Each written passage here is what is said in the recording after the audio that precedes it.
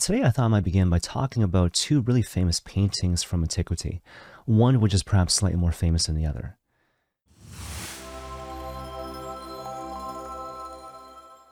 And so the first painting that comes to mind is super famous, right? The Creation of Adam, painted in the 16th century by the great Renaissance painter Michelangelo, and of course it resides on the ceiling of the Sistine Chapel.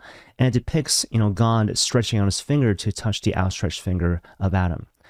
And one really important key to kind of understanding this particular painting is to appreciate that even though Adam is certainly in a reclining position, at the same time, he's not merely asleep, he is dead, right? So he's dead as a doorknob, right?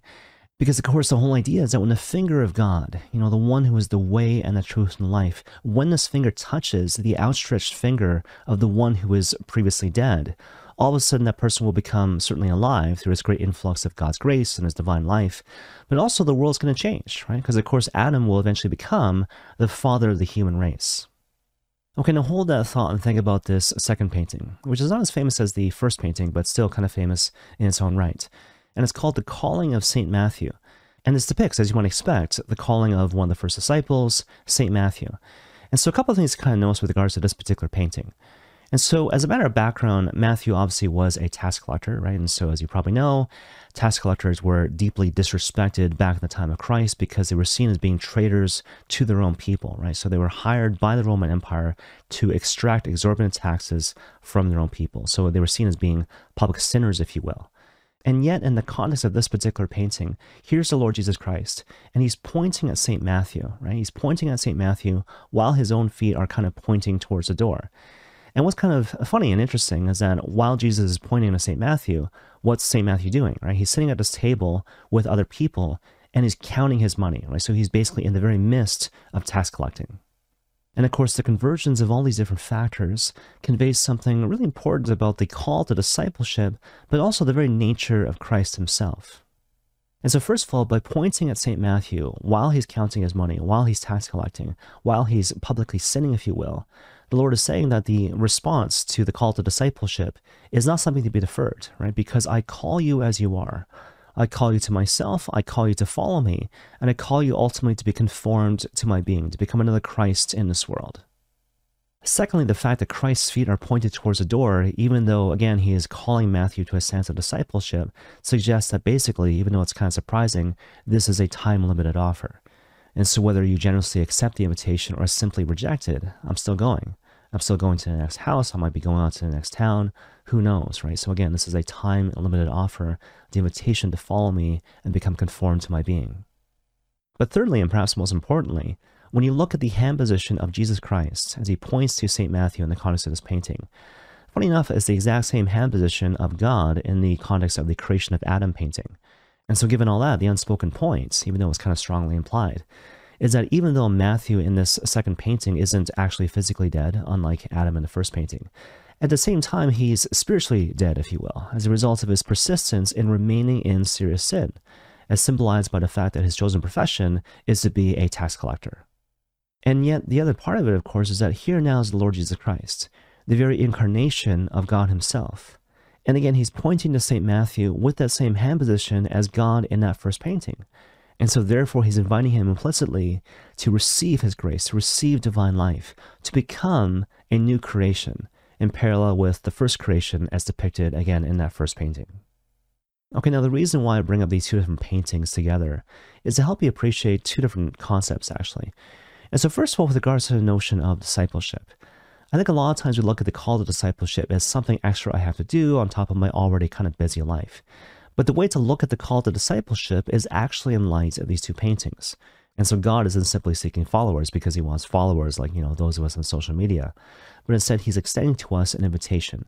Receive my grace, receive the invitation to new life, such that you might share in my blessed life. Okay, so that's kind of the first thing. But the second reason, to be honest, why I want to bring up these two different paintings is to clarify what I mean when I talk about unexpected graces. And so, as a matter of background, often in the context of pastoral ministry, especially in the context of weekday masses, actually, I'll talk about unexpected graces. And what I'll often say is that, in a certain sense, these are the best of God's graces. They're so much better than graces in the sense of, God helping me to realize my narrow plans and goals and ambitions. But then, funny enough, it sort of occurred to me recently that perhaps there might be an opportunity to kind of further expound upon this concept, to further explain to people why unexpected graces are, in fact, in a certain sense, arguably, the very choice graces within God's repertoire. So as I'm recording this, I've been a priest for like roughly 10 years. But I remember back when I got ordained as a priest at St. Michael's Cathedral in the Archdiocese of Toronto, shortly after that, people would often ask me, what was your favorite part of the whole ceremony of becoming a priest? And to be honest, in response to that particular question, what you want to say is the laying on of hands, right? When the bishop lays his hands on top of your head to make you a priest, because that's when the ontological change actually happens. And to be honest, if you don't give the answer, it seems like, incorrect, right? It seems like you're kind of godless, right? And so, there's a part of me, whenever that question is posed to me, that wants to give that particular response. But if I'm being honest, that wasn't my favorite part of the entire ceremony. My favorite part of the entire ceremony actually had nothing to do with the ritual. And so if you ever watched or attended a priestly ordination, you might recall that roughly during the first half of that ritual, the ordinandi are facing away from the people. And so again, there's the laying on of hands, there's that thing with the Book of the Gospels, there's the anointing ceremony, and then there's the whole vesting thing, right? And so after that, after you become a priest, there's the second part, where you're now facing the people as you consecrate the Eucharist as a newly ordained priest. And the funny thing about that particular moment is that when I turned around and I was facing the people and I was vested as a priest, and I was, a priest ontologically speaking, I remember looking at my mother, right, who had come all the way from Vancouver, and she was standing in the front row. And it was a really simple gesture, but all she did, she winked at me.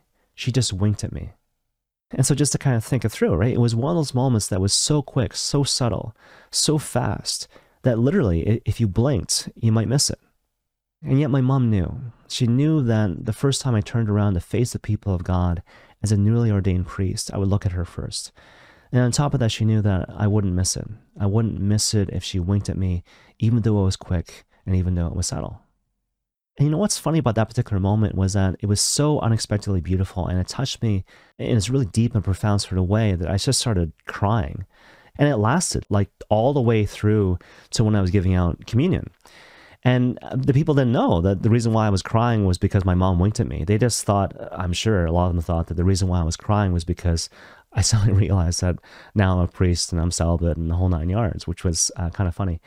And what's more, people didn't have a Kleenex, and so I remember just like, again, persisting in this ugly cry while giving out communion to the people of God at St. Michael's Cathedral, which was funny and beautiful at the same time. Anyways, the reason why I bring up this particular example, and the reason why I'm spending so much time kind of describing all the relevant details in terms of, what happened, what people saw, what was actually going on in my own mind and my own heart, is because for my money, this is a really great way to explain the nature of unexpected graces. Because even though this moment was kind of embarrassing on some level, because people didn't really know why I was crying, at the same time, because it was mysterious, because it was hidden, it was all the more special. And again, this speaks to the very nature and beauty of the unexpected grace, which in turn speaks to our relationship with God, and in particular how God actually sees us. And so think of it like this. We are so unique, so special in the eyes of our Father in heaven, that every single day, throughout the course of our lives, He sprinkles various Easter eggs, various unexpected graces that are meant for us and us alone, that are meant to be discovered by us and us alone. And a lot of times these graces are so unique, so special, that even when we try to explain them to other people, our explanations turn to dust. Not because these things aren't real, not because they're not beautiful, but because ultimately, at the end of the day, these things are not meant for public consumption. They're not meant for other people. They're meant for you and you alone. And may God bless you all.